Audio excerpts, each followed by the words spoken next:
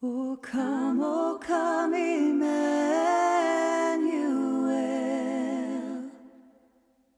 and ransom captive Israel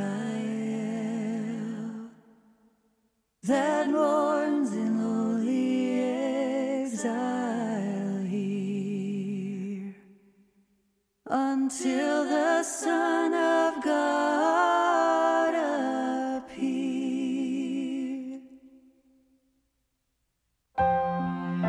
Welcome to Lesser Known Lewis, where two friends and C.S. Lewis fans explore his lesser-known works. I'm Sean. And I'm Jordan. Join us in Season 2, where Lewis will be our guide in the Christian life, teaching us to pray and helping us to reflect through the seasons of Advent, Christmas, and Lent.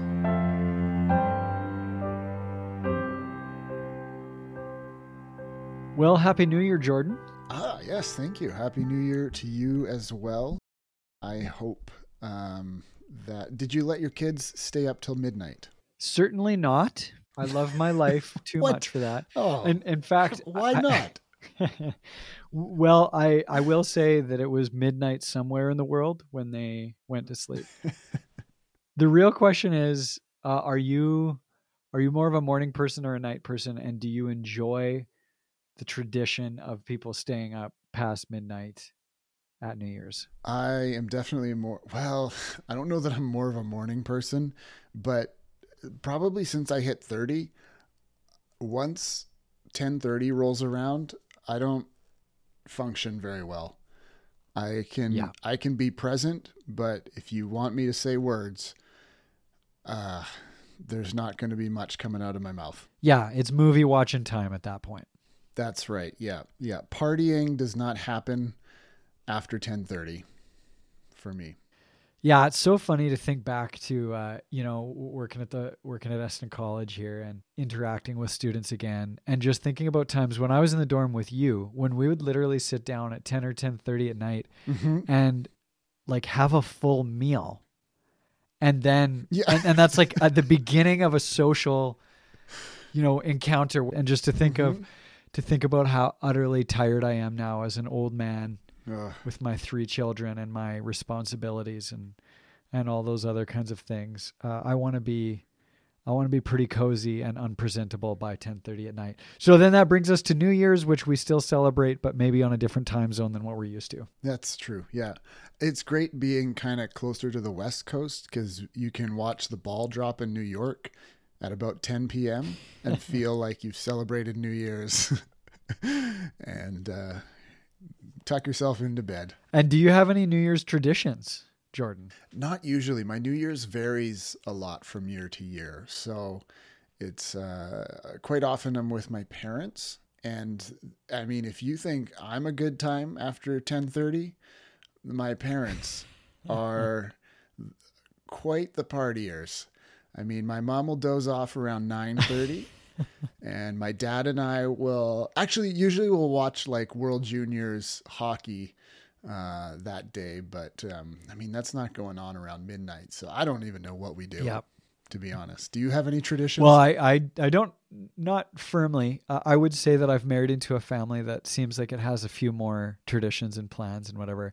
One of the more fun New Year's that I ever had was my wife grew up in a village of 300 people called Veteran, Alberta, and we spent New Year's, a couple of New Years in the Veteran area with my wife's parents' family and then their children.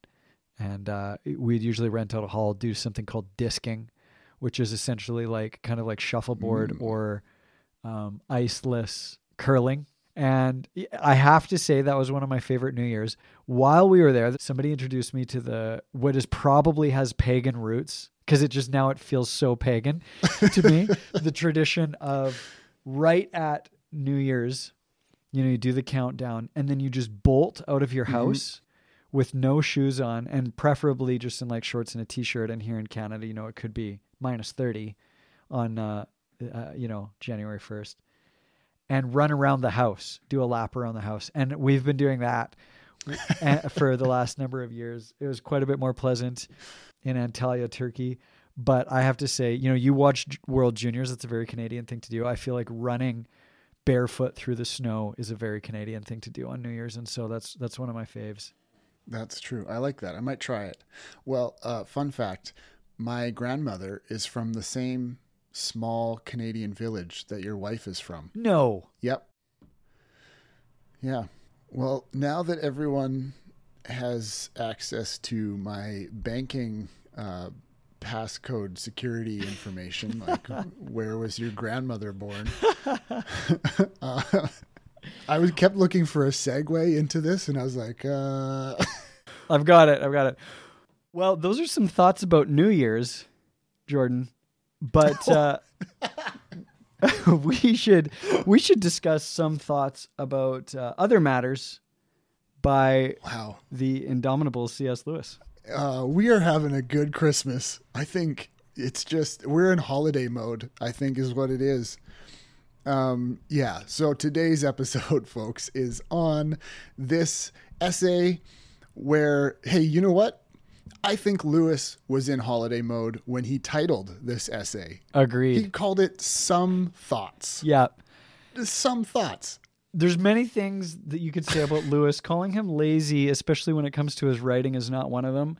But I have to say, for an essay written about medical missionaries in Dublin, it is a deceptively nondescript title. Yeah. I mean, from one of the world's most creative minds, the mind that imagined Narnia into existence, he came up with Some Thoughts. What do you want to call this one, Clive? Some Thoughts. Yeah, I guess he nicknamed himself Jack, so that's pretty unoriginal.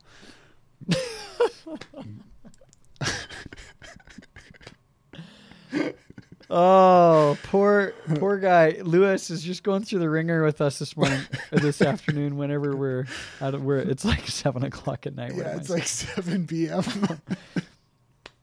Poor Lewis. Well, we should just get into it, I suppose. Yeah. So as I've already mentioned, this essay is really the discussion of a tension in our Christian faith.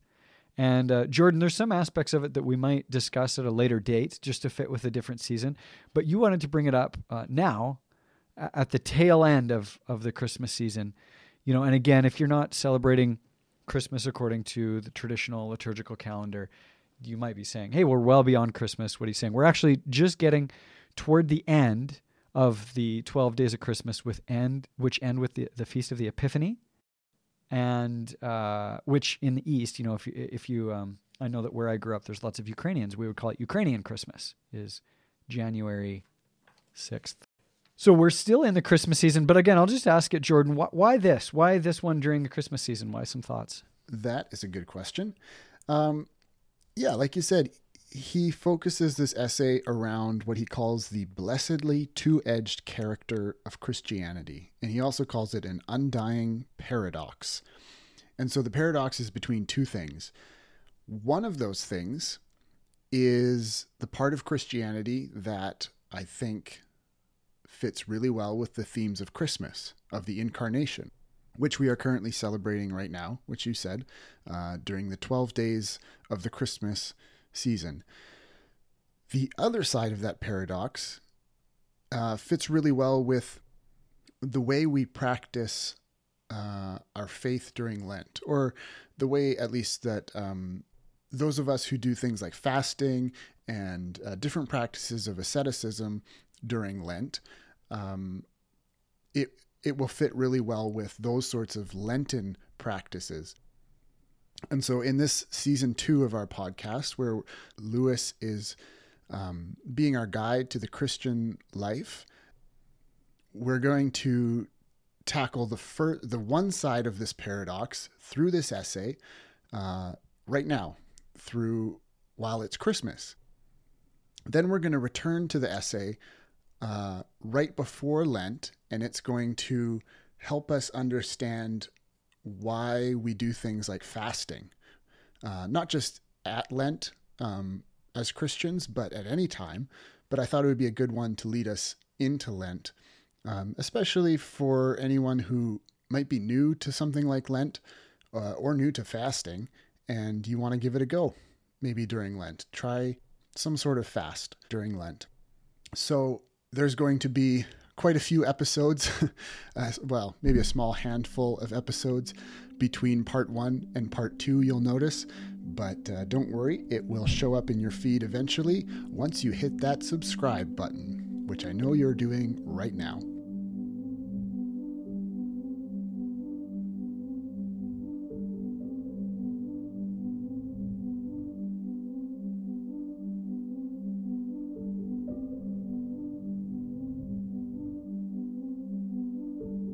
So, as I talked about a lot last week, at Christmas, we celebrate Jesus' incarnation. And in that, we see that God affirms the activities of humans which are directed towards this present world, towards this creation. And so Lewis says the paradox that he gets into is kind of between the Christian activities of this present world and the Christian activities that seem to be against this present world in favor of like the next world or the spiritual world. So it's kind of again, we're looking at that physical versus spiritual type thing, or maybe this present world versus the world to come. And I guess we talked about that in Weight of Glory too, didn't we? That this world is not my home, right? That's right.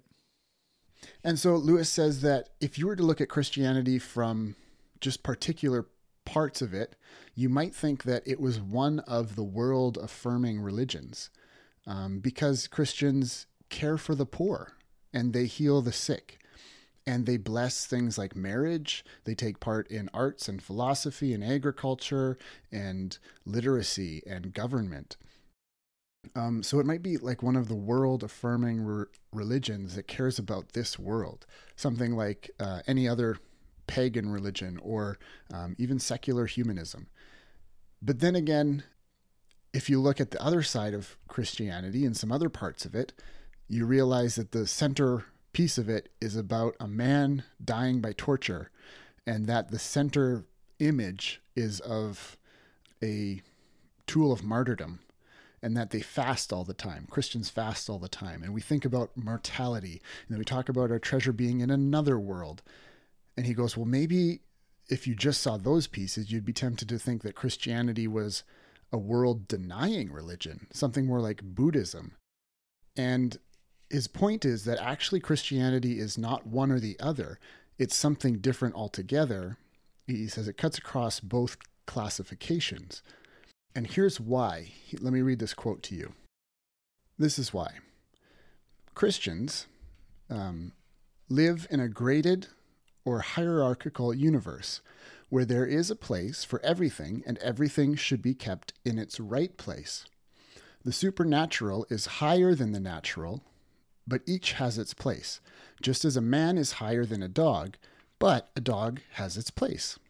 It is, therefore, to us not at all surprising that healing for the sick and provision for the poor should be less important than, and then in brackets he says, when they are, as sometimes happens, alternative to, the salvation of souls. And yet, very important. So they're still important. It's not that they're not important. It's just that when they're alternative, when caring for the poor and healing the sick are alternative to salvation of souls, they are of lesser importance. And then in another way, he says, because God created the natural, and note that he invented it out of his love and artistry, it demands our reverence. But on the other hand, because it is only a creature and not he, that is not God, nature is, from another point of view, of little account. So on the one hand, Sean, the natural realm, the physical realm, is wonderful. It's valuable. It demands our reverence because God created it. On the other hand, because God created it, it's not God. It's not the ultimate thing. Mm-hmm. So it doesn't demand, compared to the ultimate thing, which is God, it doesn't demand ultimate reverence. What are your thoughts? Yeah, and I think that's such a fair and succinct way of summing up what Lewis is saying here. He, just before that quote that you read, he says, you know what, honestly, if you grew up in a Christian environment and you're just at home in the church, you actually may be somewhat blind to this tension because you just grew up in it. It was normal for you. He says, quote, they, Christians, may find it hard to sympathize with the bewilderment I referred to, the bewilderment being when a new believer comes in. They try to pin down Christianity as either A, a world-affirming religion, as Jordan said, or B, an otherworldly affirming religion or a world-denying religion. And I would say that that's really true. Most of my conversations with non-Christians, the stumbling block, the barrier that they face when they're looking at the faith, or if they're maybe a little bit hostile or at least objecting to the truth claims of Christianity and Jesus and who he is and all that kind of thing, they view the faith through maybe a bit of a straw man argument that either overemphasizes its world denying aspect, summed up in the axiom, so heavenly minded that he's no earthly good, no worldly good, or they say you're too concerned with power, you're too concerned with material success, you're too concerned with these things, and you're not offering anything kind of for the next world. And yeah, I've seen that in non-Christians of different cultures and people. And I feel like most of the time when people really object to Christianity as an overly ascetic or a not ascetic enough faith, it is because they're missing this tension. They just can't see how, on one hand, for instance, that historical Christianity would really exalt people who would deny their sexuality, monks, nuns, priests, and then at the same time make such a big deal out of marriage and affirm pro-life arguments, affirm big families, and hold fast to that kind of early Genesis command, be fruitful and multiply. How is it that on one hand, the people that we're exalting almost seem anti-family, and then on the other hand, we're hyper-family. And again, I think it comes down to this tension. I think I wish I had been aware of this quote in this whole essay when we were doing our first episode on membership, and we were confused about his hierarchy and non-equality statements and that kind of thing. This helps me see better what he means, that you can say that things are of relative value, that something can be of lesser value, even though it's still valuable. Like it affirms the value of creation and of humans within creation and a physical matter, but still putting it in its place. Like that's his point in this quote, is that everything has its place, its rightful place. And so I think that's where it comes back to the incarnation for me, which is to say that the good news of the incarnation is a reminder that we do live in a hierarchical world or reality. And it's one where the supernatural realm is greater than the physical. But in the incarnation, that's why the incarnation is this grand miracle, which Lewis calls it in this wonderful essay that we'll get to maybe next Christmas. I don't know, 2 Christmases. Stay tuned for Christmas 2025. It's amazing because if the supernatural realm, the spiritual realm, maybe we should say, is more important or greater than, let's just say greater than. I don't know why we need to say important for the sake of this conversation anyway. Supernatural spiritual realm is greater than the natural realm. And yet God became man.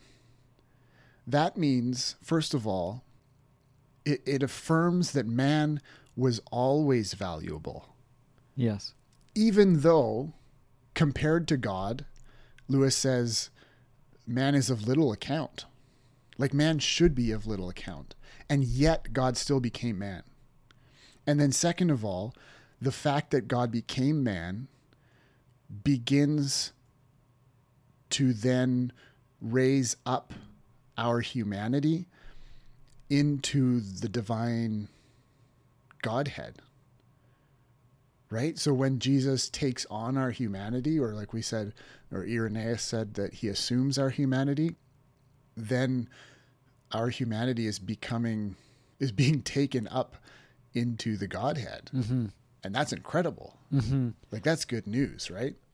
Yeah, I do. I feel like this rightly ordered creation is such a theme in Lewis's works that have come out. The more that we look at his essay writing and his more didactical kind of works, it just becomes so clear. And again, here he's saying the supernatural is higher than the natural. I don't know how much we can necessarily say that. Like I know that division even sometimes is really unhelpful in the minds of people to think that, again, because we don't want to slip into the error of saying, well, if it's unseen, it's better. And if it's seen, it's worse. That's just not biblical. But it is different. Like, you know, no one's making the argument that you can see an angel under a microscope kind of thing. And so therefore the seen realm and the unseen realm need to be treated as different rather. But I think that what we miss a lot when we have authors like Lewis who are firm in affirming hierarchy. We live in a time where hierarchy is associated with the patriarchy, you know, where different worldviews would say that any hierarchy is immoral because it's based on power, and all power is fundamentally abusive and those kinds of things. We have to remember that the hierarchy set up by Christ is such that the leader is the servant of all, that the top is the bottom and the bottom is the top. So exactly what you just said. It is Christmas time. So rather than lock ourselves in a room that's darkened, a meditation chamber, maybe I've always wanted, you know, if you ever want to get me a present, Jordan, or anybody listening. And I owe you one. Yeah. What would it be like to be in a sensory deprivation tank? This is not what we do at Christmas. It's the exact opposite of what we do at Christmas.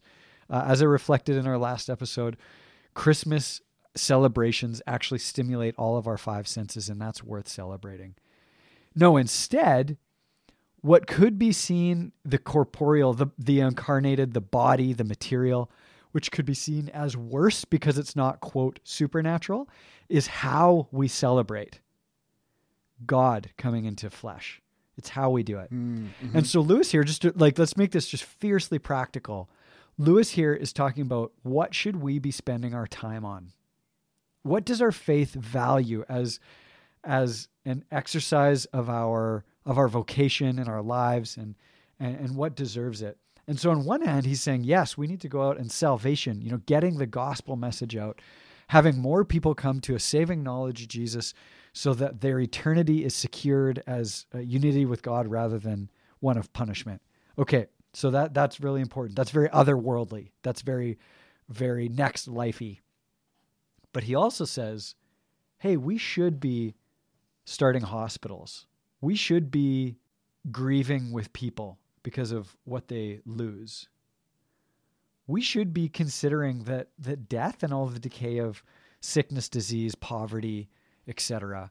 are problems in the here and now, and because they're here and now, we should face them. And you know, we should, because we are citizens of heaven and eternal beings, we should be concerned about what's going on right now, right here, right in front of us, with our neighbor, with our friend, and that one can't be separated from the other, because you can be a great neighbor who never shares the truth of the world to come or of the God that transcends creation. Or you can be somebody who ignores your neighbor because you concern yourself only with the world to come and the God who transcends creation. Do you think that's fair? And if so, what does that mean for us if we take Lewis's words seriously in this season?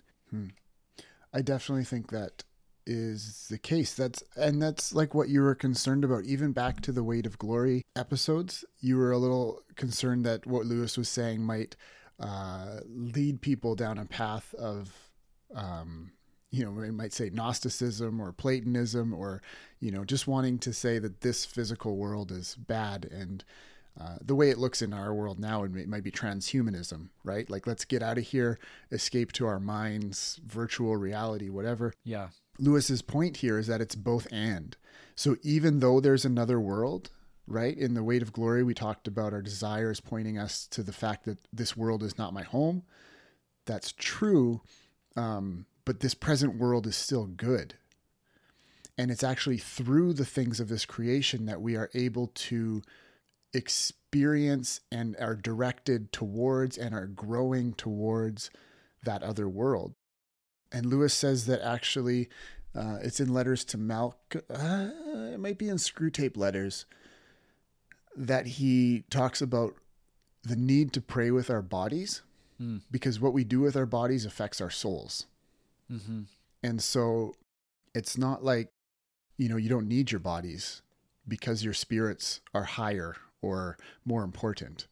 You need your body in order to grow spiritually. And what you do with your body affects your soul. And so, like you said, for the sake of this article written for this hospital, even though there's another world that the people dying, the Christian people anyway, they'll go to that other world, that heaven. But this present world is still good. And so it's still worth fighting for. It's still worth fighting against death. Jesus wept when Lazarus died. Lewis writes that Jesus wept because death is even more horrible in his eyes than in ours. So death is still a bad thing. And oddly enough, the incarnation affirms that. Yeah, that's absolutely right. We're not following a faith of escapism. There is no escapism. And unfortunately, we have swung that way a number of times.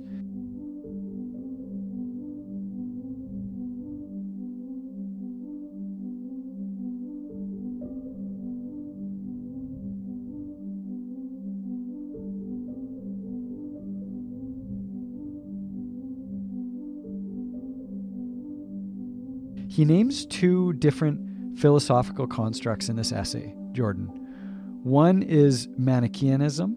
Mm-hmm. The other is Stoicism. Now, we're probably more familiar with Stoicism, and I think that's the more important of the two for our discussion and our context in the world today. The Manichaeans were all about kind of an extreme dualism. It was a type of Gnosticism. And we don't need to go into all of that, but it was kind of, I believe, 3rd or 4th century kind of philosophy that lived and thrived in the ancient Near East for a few hundred years. Yeah, third according to Wikipedia here. Yeah. Oh, I was just hoping you knew that. You had that inscribed in your mind. And then Stoicism, more of a Greek philosophy, but something that I want to say about Stoicism right now, I want to zoom in on that just for a minute. Because I think that we are actually more impacted now by Stoicism, and that it's an increasing force in our world again. One of these old philosophies that's coming back. Yeah, I've noticed in a few of the podcasts that I listen to, a few of the books that I've been reading, that Stoicism is being offered almost as a form of non-religious spiritual formation. Mm-hmm. So, you might even on a popular level, you might find this in a YouTube influencer, an Instagram, a social media influencer who's one of these, hey, I took cold showers every day for a month. See what happens, those kinds of things. And, and I often find reference to Stoicism in that kind of, in that world. I'm a listener to the Jocko podcast. I haven't listened to it in a long time, but I did for a time. You ever listen to Jocko, Jordan? I need to. My best friend Dave keeps telling me I need to. So there's some great ones out there. It can be a little bit lengthy, but I'm a fan of Jocko. Jocko brings out like a lot of stoicism in kind of his personal philosophy and a lot of people who he has on. The thing with stoicism though, and how it contrasts here in some thoughts from what we're talking about as a biblical worldview, is that sometimes, and that we fall victim to in Christianity sometimes, is that we would say, and Stoics would say rather, that virtue is sufficient for happiness. So the idea there is, as long as I'm doing the right thing, even if I'm suffering for it, I should be able to find my happiness, joy, and fulfillment in virtue alone.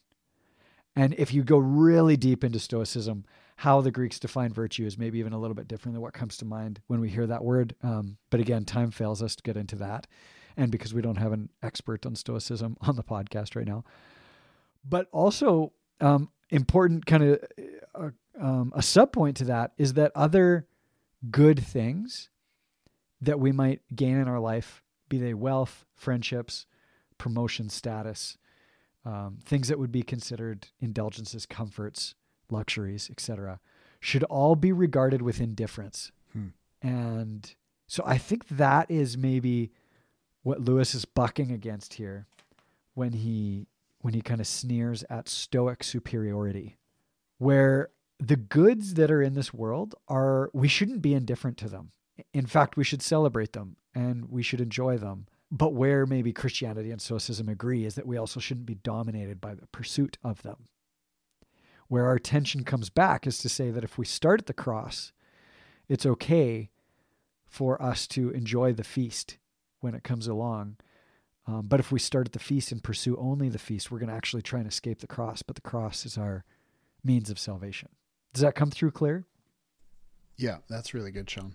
I listened to a podcast episode by Bishop Barron where he was confronting Stoicism, much for the same reason. He said it's on the rise in popular influencer mentality right now, and he said much the same thing that you did, I think.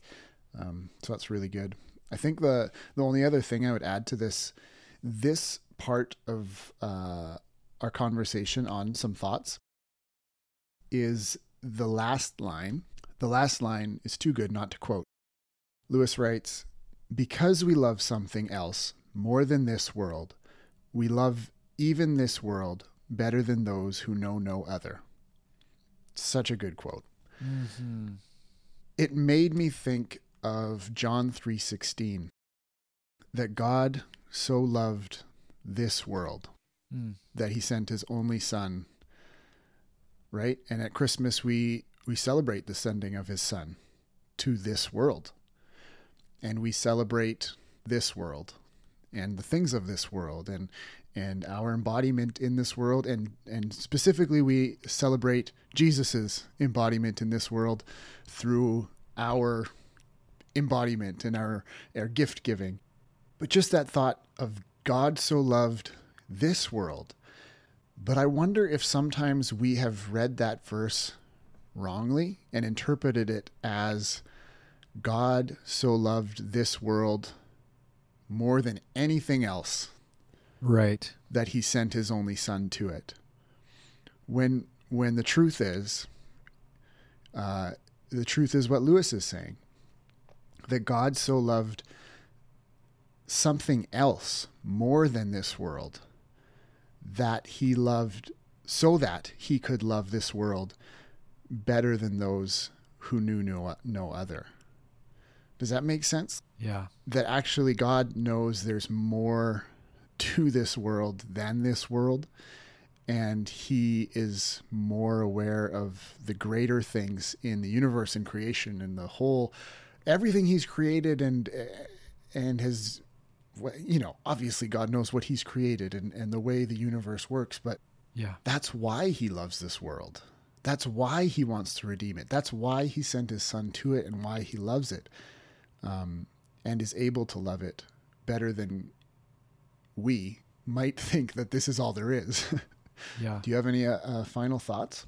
No, I would just say that as we celebrate New Year's, let's move into this new year very aware of this tension, and something we'll probably revisit, like Jordan said, for those of you who will be fasting later during Lent. And and celebrate well with friends, recognizing that it is well worth it. And that as you go this year, may it be a year where we share the gospel broadly and frequently.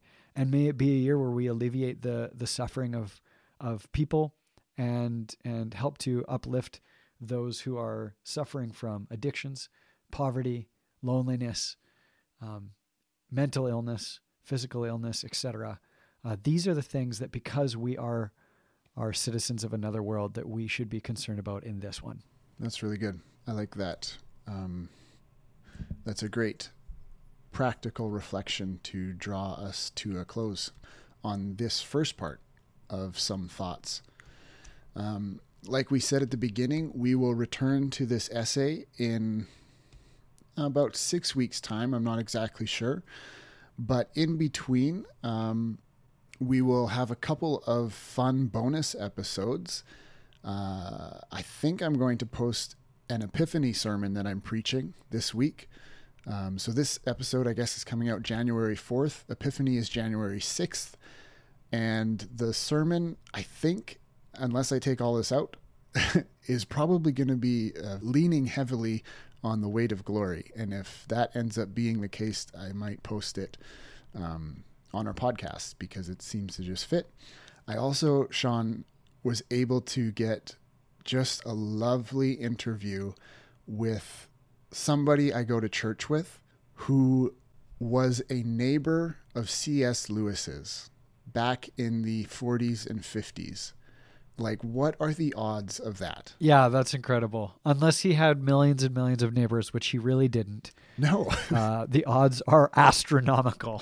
Yeah. So someone who was a child, lived a couple blocks from Lewis, now goes to my church. And I was able to sit down and talk with him and record our conversation. So I'm going to try and get that up in the next couple of weeks. And then Sean and I will finally get to the essay on the Psalms, which we had talked about doing earlier. And then Some Thoughts Part 2 will come out just before Lent. And then in Lent, we've got a couple of essays that I hope will have a few more guests on, but I haven't confirmed that yet. And that will probably bring us to an end of season 2. That's wonderful.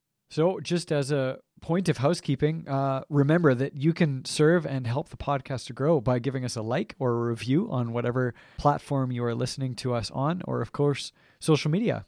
One review we got recently on social media was from Shane Hall, who's been listening. He said, if you have any interest in C.S. Lewis whatsoever, he would recommend our podcast. And he said, these guys really know their stuff, which is pretty generous. I'm not sure if that's entirely accurate, but we really appreciate, Shane, your review. And Shane's been in touch with me. Shane also has an Instagram account where he posts quotes from Lewis and sometimes people like G.K. Chesterton. If you like that sort of thing, you should go follow him on Commonplace Quotes on Instagram. Thanks for your review, Shane. Anytime we get a review on our podcast apps, it always helps other people find us, so we always appreciate that. Anyway, Merry Christmas to all, and to all a good night. Awesome.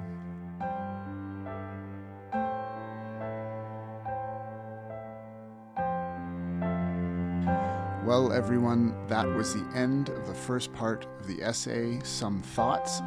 You'll have to wait a couple weeks for the second part. As I mentioned, there will be a few bonus episodes and 2 upcoming episodes on Lewis's essay on the Psalms.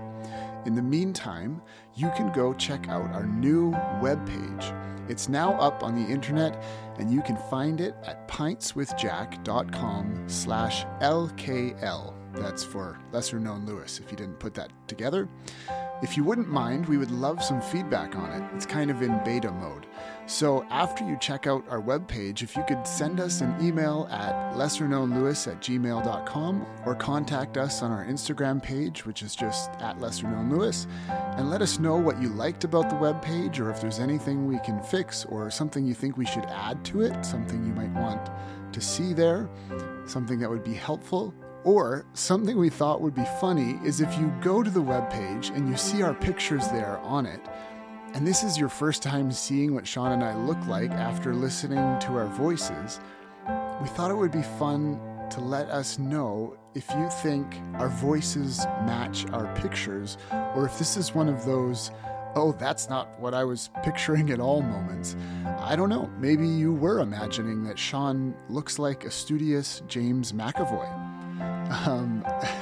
I'm almost more interested to know what you've imagined we look like after listening to us for hours than I am to know what you think about the website. But we would like all that feedback, so send it to our email or Instagram. What else? Oh yes, all the links to the things in the episode are in the show notes as per usual. As you can tell, the Christmas holidays have Sean and I in a great mood. We hope they have you in good spirits as well as you celebrate this present world. Until next week, be blessed. Oh, come thou day spring.